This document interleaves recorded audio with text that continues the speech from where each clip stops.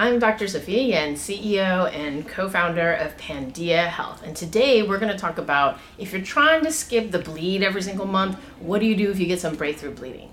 So, what do you do if you get some breakthrough bleeding? The reason you have breakthrough bleeding is your body just wants to break through and bleed, or maybe you forgot some pills. What you should do if you are having breakthrough bleeding and you've at least taken 3 weeks of active pills, then you should just come off the medication for 5 days, have a bleed, and on day 6, whether or not you're still bleeding, restart only the active pills, and that will stop the bleeding. The reason you have to come off is your body's like, hello, I want to bleed. And if you don't stop taking the medicine, then you'll be fighting that and it'll just keep bleeding. So you just gotta let it bleed, come off the medication for 5 days, bleed, and then on day 6, whether or not you're still bleeding, restart only active pills, and that'll reset the uterus. So the first time you try skipping all your periods altogether with the birth control pill or ring, you may break through at 2 or 3 months. And then if you come off for 5 days, restart on day 6, that resets the uterus,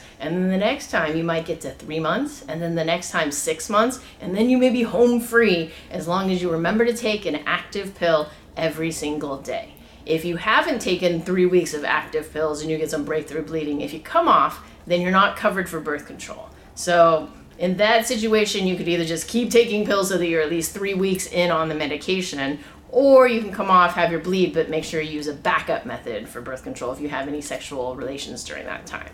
So if you have any questions, definitely hit us up on Facebook, YouTube, and also check out the webpage pandiahealth.com/periods optional. Thanks for checking us out, telling your friends all about Pandia Health.